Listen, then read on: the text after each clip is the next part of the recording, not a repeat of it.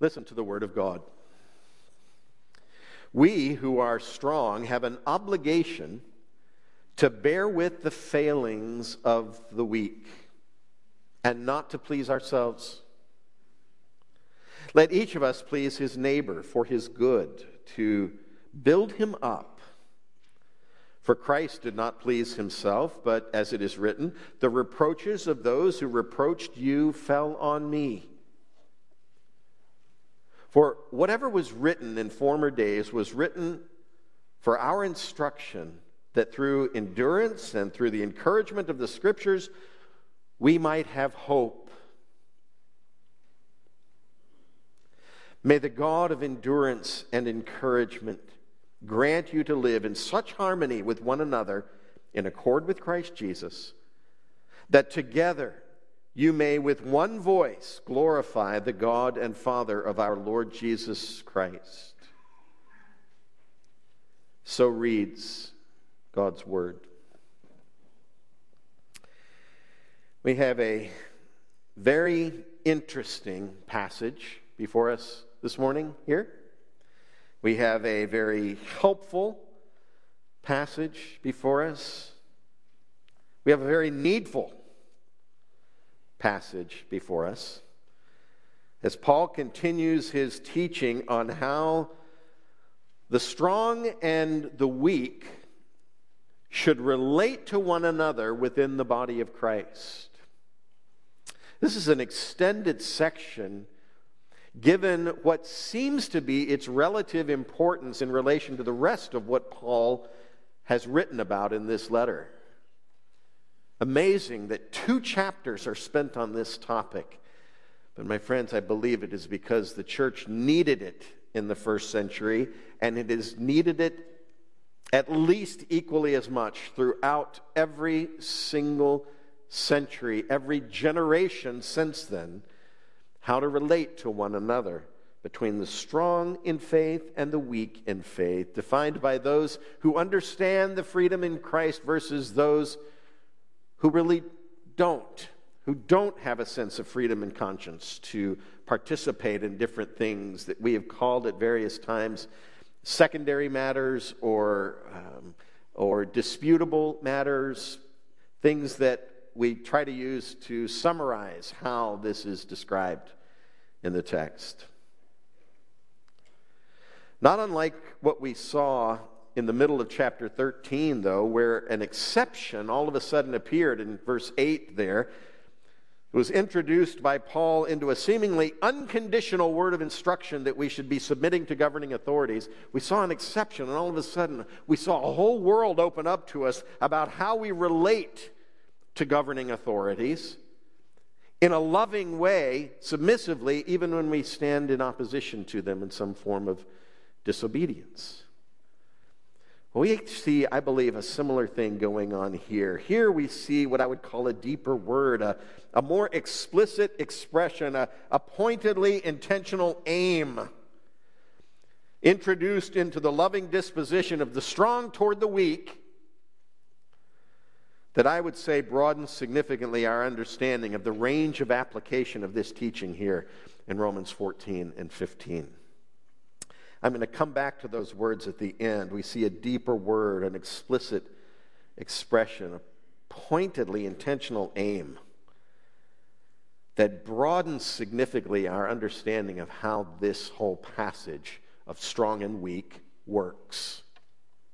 What sort of instruction we're being given. So let's get right at it. Since I lost my lengthy introduction privileges after last Sunday, we're going to move right into the text this week. It comes in 2 parts. You can see them listed there for you in your bulletin. Christ as our model for building up our neighbor, verses 1 through 4. And then Christ as our motivation for unity in the body, verses 5 and 6. But this text, again, hangs together as a unit, as one of the single, of the 4-paragraph contributors toward chapters 14 and 15.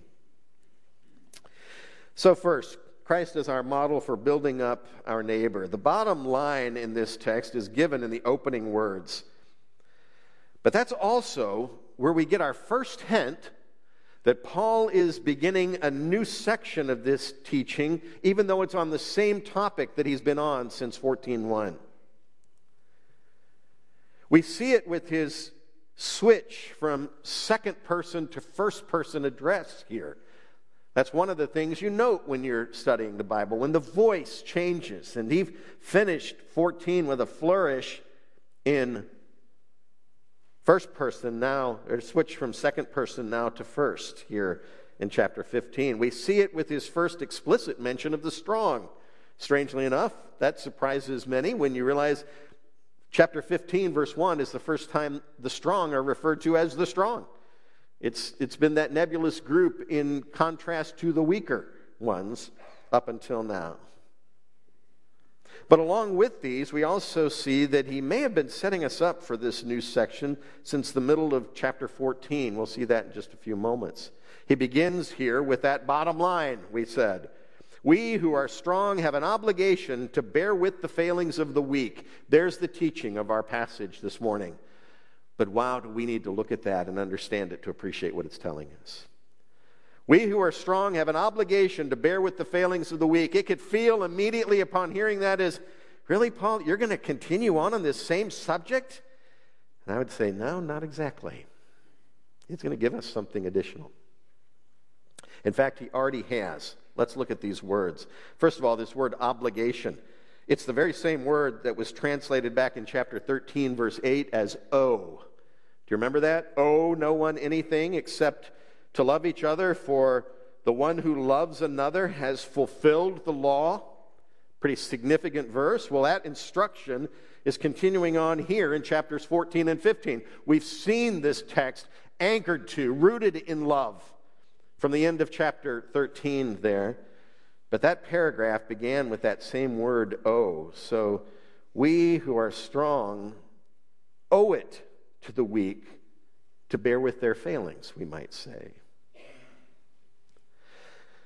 So this love we owe one another now calls us to do just that, to bear with the failings of the weak. But here's where we need to be careful.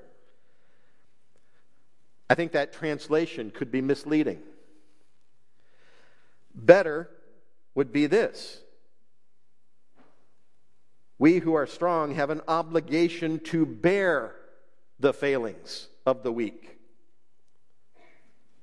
There's some range in that word, but it's a pretty specific word that primarily means to pick up, to carry, to help with. More literally, we might say, we, the strong, should bear the spiritual shortcomings of the not strong. That's kind of coming straight over from the Greek as best we can make it in a readable way. We, the strong, should bear the spiritual shortcomings or the weaknesses of the not strong. The action of bearing here recalls Isaiah 53, verse 4. That was modeled by Jesus and referenced in Matthew 8 and other places. Surely he has borne our griefs and carried our sorrows. There's the picture. The idea then is not just he's endured with our sorrows. He has taken them on himself. Surely he has borne our griefs and carried our sorrows. Beyond mere loving, welcoming endurance of the weak, then, beyond mere toleration of the weak, Paul is now using the same language that he used over in Galatians chapter 6, verse 2. I'll read verses 1 and 2 because it's helpful to hear context. Brothers, if anyone is caught in any transgression, you who are spiritual should restore him in a spirit of gentleness. It comes with a warning. Verse 2. Bear one another's burdens and so fulfill the law of Christ. The same word of instruction.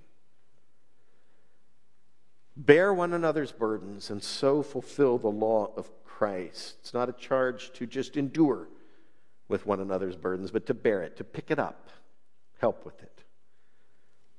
And we do this, continuing in verse 1 here in Romans 15, not to please ourselves. Which means we do it in the same spirit as Galatians 6 and as Romans 12 through 14, we might say, as those passages prescribe. We do it with humble, gentle, genuine, welcoming love. Just to use some of the descriptors that appear explicitly in each of those texts. So in this way, Paul says, verse 2, let each of us please his neighbor. Let each of us act for our neighbor's good, for his good, in accord with his best interests, we might say, to build him up, to edify him. So this is active. What Romans 5 is calling us to do is active. It's not a passive endurance with the weakness of the weak. It's some sort of an active expression of helping with the weaknesses of the weak, aimed at their good. We heard similar language back in chapter 14. I mentioned Paul's kind of had an on-ramp since then, where he introduced this idea. Verse 19, so then let us pursue what makes for peace and for mutual upbuilding. He's looking to encourage and strengthen one another, to build one another up, to edify.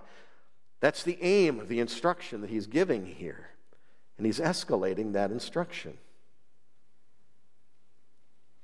So we're not just enduring everyone's weakness. We're told to do that in chapter 14 when someone's weakness would be an actual violation of their conscience to lay it down. But there are more things in this category that Paul is talking about.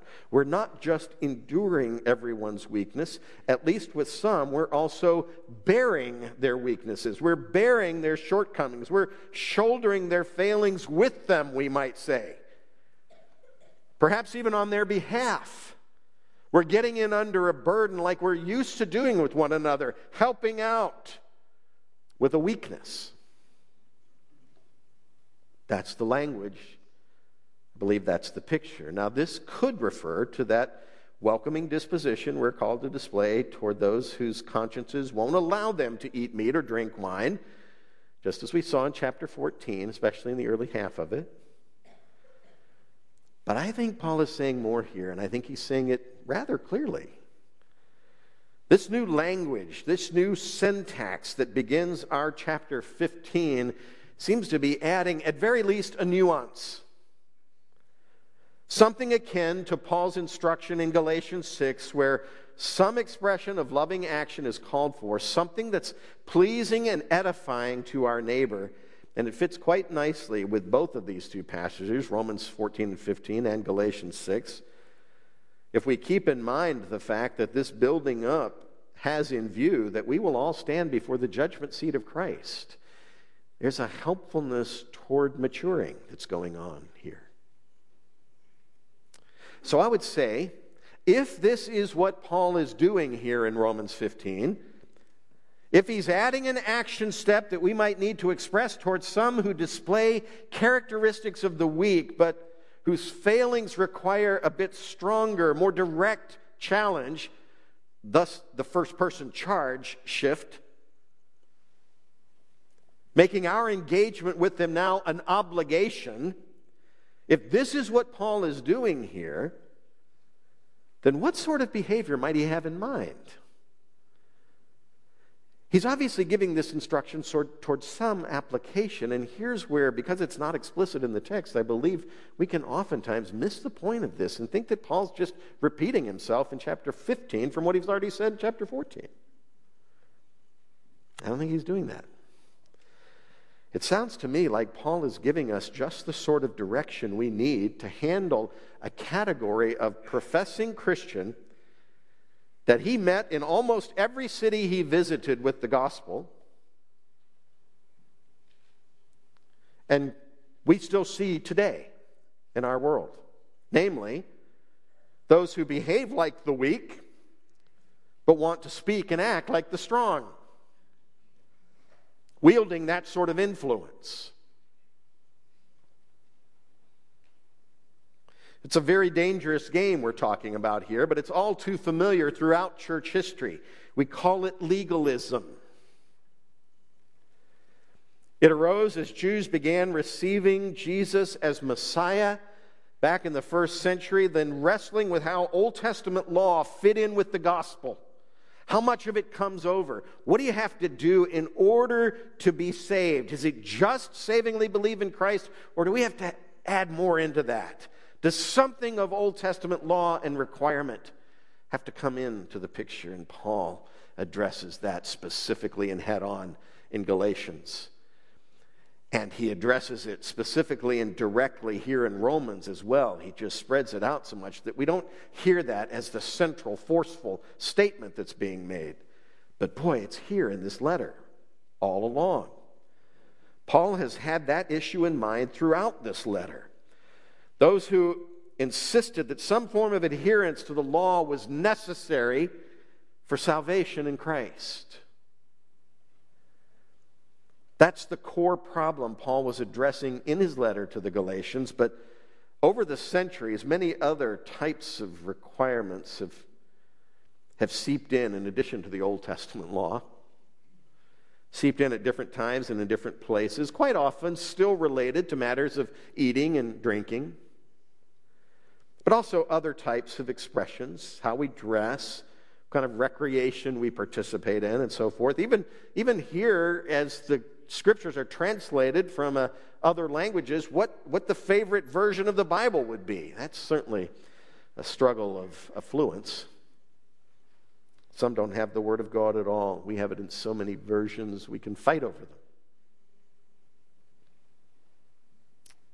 So these are some of the other ways that standards of righteousness, in addition to just embracing the righteousness of Christ by faith, have seeped in and distorted the gospel in the church. And that's just what happens. Details aside for the moment, legalism is a dangerous game because of what Paul said explicitly to the Galatians right in the opening part of his letter to them. As he wrote to them, he said that this creates a different gospel.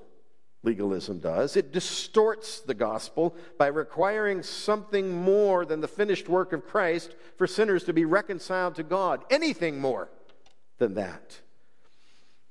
But whatever more it is, it's usually something of their own doing that has to be added. Paul says that's no gospel at all. This is a dangerous game. So, if this is the kind of thing that Paul had in mind here in Romans 15, if that's what he's talking about bearing with the failings of the weak. They're struggling with something that's getting in the way of their own faith. Now it's not just a sensitive conscience, it's something more requiring an active, loving expression from the stronger ones in the body of Christ. If this is the kind of thing Paul has in mind here, something that's causing a different gospel to be preached or is distorting the gospel that's there, then we might expect that the next thing he'd do here is to remind us of the finished work of Christ. He'd remind us of the heart of the gospel, of what Jesus has done to reconcile sinners to God. That would be a good next step if this is what he means. And that's just what he does.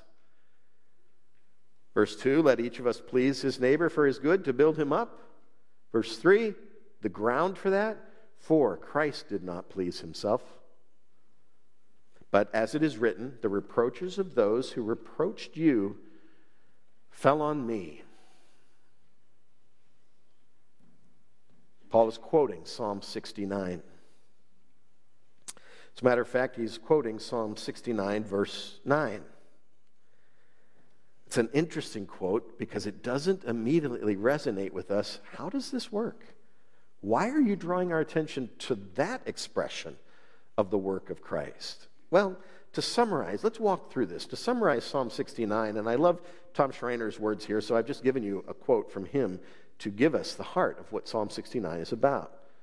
The psalm relates how David, as a righteous sufferer, was forsaken by his friends and attacked by his foes.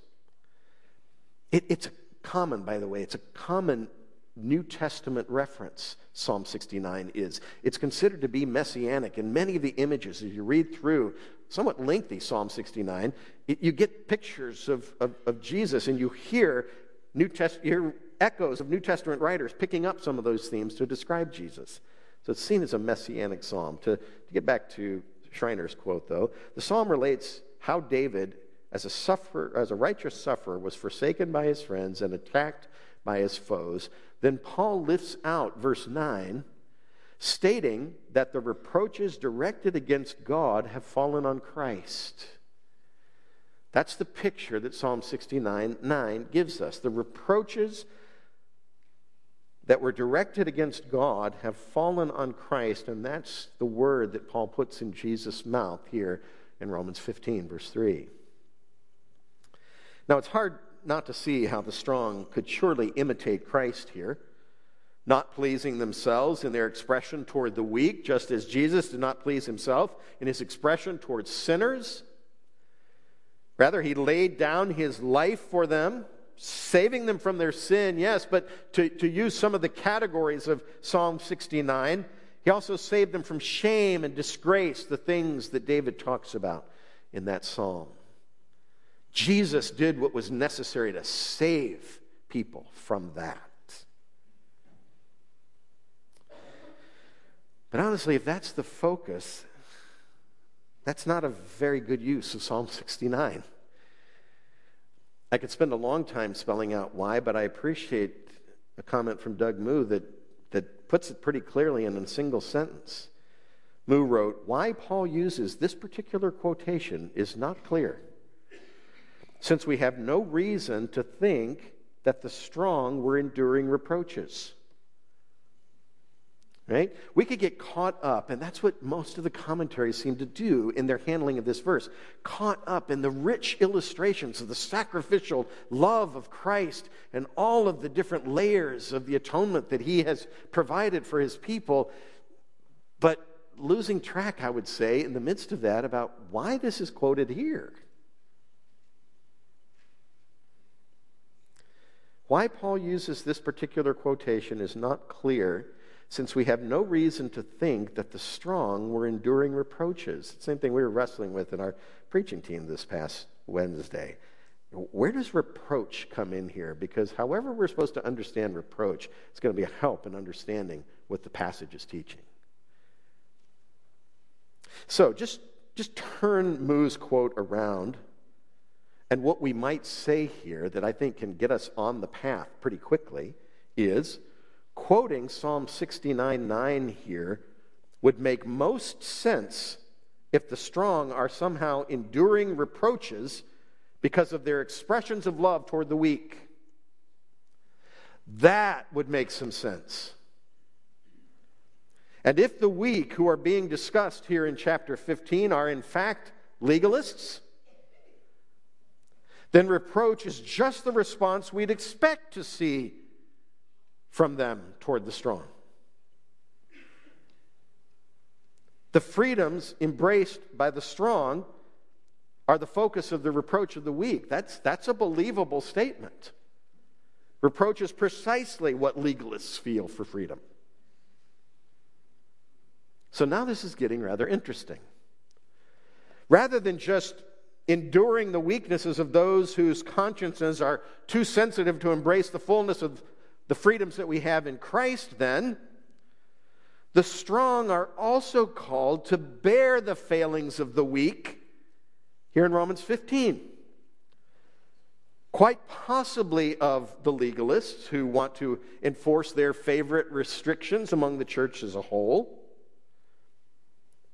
And to bear those failings, just as those who are spiritual do with the burdens of anyone who's caught in any transgression over in Galatians 6. Did you hear what we're saying? The chapter that's been added is turning from just endurance of those who are weak and can't help it.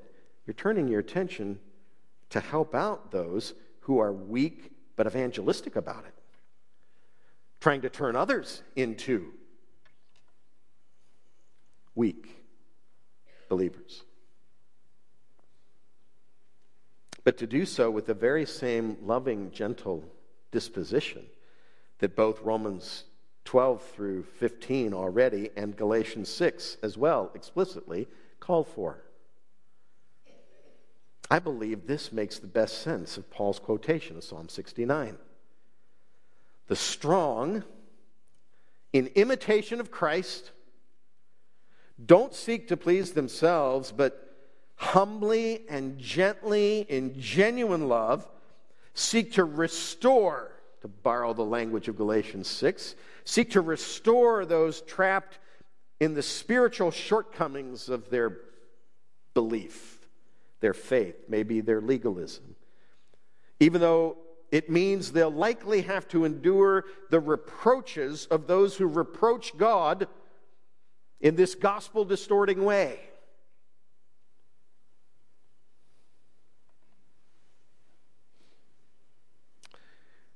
Just to help us, I would go on to say, even if it's not legalism here, I think it's something like that which calls for loving action from the strong that brings them reproach from the weak. It doesn't have to be legalism, in other words. I don't want to hear it spoken around here that Romans 15 is about legalism, all right? Can we agree on that together? It's not. It's about the relationship between the strong and the weak. But as we press to understand it, legalism is a really helpful illustration to see what he might be talking about. If Paul is saying here that the strong, in imitation of Christ, don't seek to please themselves, but humbly and gently, with genuine love, seek to restore those trapped in the spiritual shortcomings of their weak faith, perhaps putting them in a place where they're not ready to stand before the judgment seat of Christ, or it wouldn't go well for them there, then humbly and gently in genuine love they seek to restore, even though it means they'll likely have to endure their reproaches. That reproach is actually against God, just as Jesus' quote makes it. The reproaches of those who reproach God because it's His freedom they can't embrace have fallen on the strong as they seek to be the voice of the Word of God, of the Spirit of God, of the will of God in the lives of the weak. So even if it's not legalism, I think it is something like that, which calls for loving action from the strong that brings them reproach from the weak. That fits in the text. Paul then offers a quick parenthetic affirmation that this is precisely the way that we should use the Old Testament, namely, verse 4, for our instruction, so that through endurance urged by the Scriptures, and through the encouragement supplied by the Scriptures, we might have hope. We might have a resilient and joyful assurance that the promises of God's Word are both true and reliable, that they meet us in every form of need. As we engage them, they strengthen us. We use the Word of God to be strengthened. And I believe when we use Psalm 69 in this way, through the lens of Romans 15, we're strengthened. We're deepened in our understanding of the nature of the relationship we share with one another here in the body of Christ. Moving into the final two verses, and Christ is our motivation for unity in the church, the remainder of today's text is a prayer wish. That's what it's called by a number. It's a prayer wish, tying in the explicit blessings of the Scriptures with God Himself here, verse 5. So the blessings of the Scriptures, verse 4, tied in with God Himself in verse 5. We recognize God as the source, then, of our endurance and encouragement. And His Word, verse 13, by the power of His Spirit, is the instrument for that endurance, encouragement. That, by the way, comes from John Calvin. I love the way he sees clearly in a text like this. So we recognize God as the source of our endurance and encouragement, and His Spirit-enabled Word as the instrument by which it's delivered here. But that just lays the foundation, I would say, of Paul's thought here. The finished structure that's built on that foundation, the finished structure of this self-denying yet welcoming forbearance and expressive love between the strong and the weak that's described in 14 and 15, that finished structure is this. Here's what the finished structure looks like. It is a body of believers that exhibit the very qualities that Jesus prayed for before going to the cross. We looked at John 17 again just recently on a Wednesday night in prayer meeting and are moved by the love and unity for which Jesus prayed in the final 6 verses of that prayer before leaving the upper room and going to the garden and being arrested and heading to the cross. It was a unity the likes of which is enjoyed in the Trinity that he prayed for, and a love between one another that reflects the love of God. That's what was on Jesus' heart. And what Paul is describing here is awfully close to that. The finished work that's built on this foundational structure that we've been looking at is a body of believers that exhibit the very qualities that Jesus prayed for, namely unity and love. And Jesus stands at the center of it all as the point of reference in accord with Christ. Do you see that language? But ultimately as the facilitator of it, as the one who makes it all possible. That's what we see in verses 5 and 6. May the God of endurance and encouragement grant you to live in such harmony with one another, in accord with Christ Jesus. Jesus enabling it, in other words. And the net result of it all, then, is that the very purpose of our existence as human beings, the very purpose of our existence as image-bearing creatures, the appointed aim and end of the church is realized in him. I said we'd get some final sounding wording here. Well, here it is. The net result is that our very purpose as human beings and as a church gathered is realized in Jesus. Verse 6, that together with one voice you may glorify the God and Father of our Lord Jesus Christ. Our purpose is realized as the ultimate outcome of pursuing genuine love, as described in Romans 12 through 15, which is enabled only by the pure gospel described in Romans 1 through 11. Do you hear how this is a final sounding word here? There's still a paragraph to go in his instruction, but wow. Our purpose is realized as the ultimate outcome of pursuing genuine love described in Romans 12 through 15, which is enabled only by the pure gospel described in Romans 1 through 11.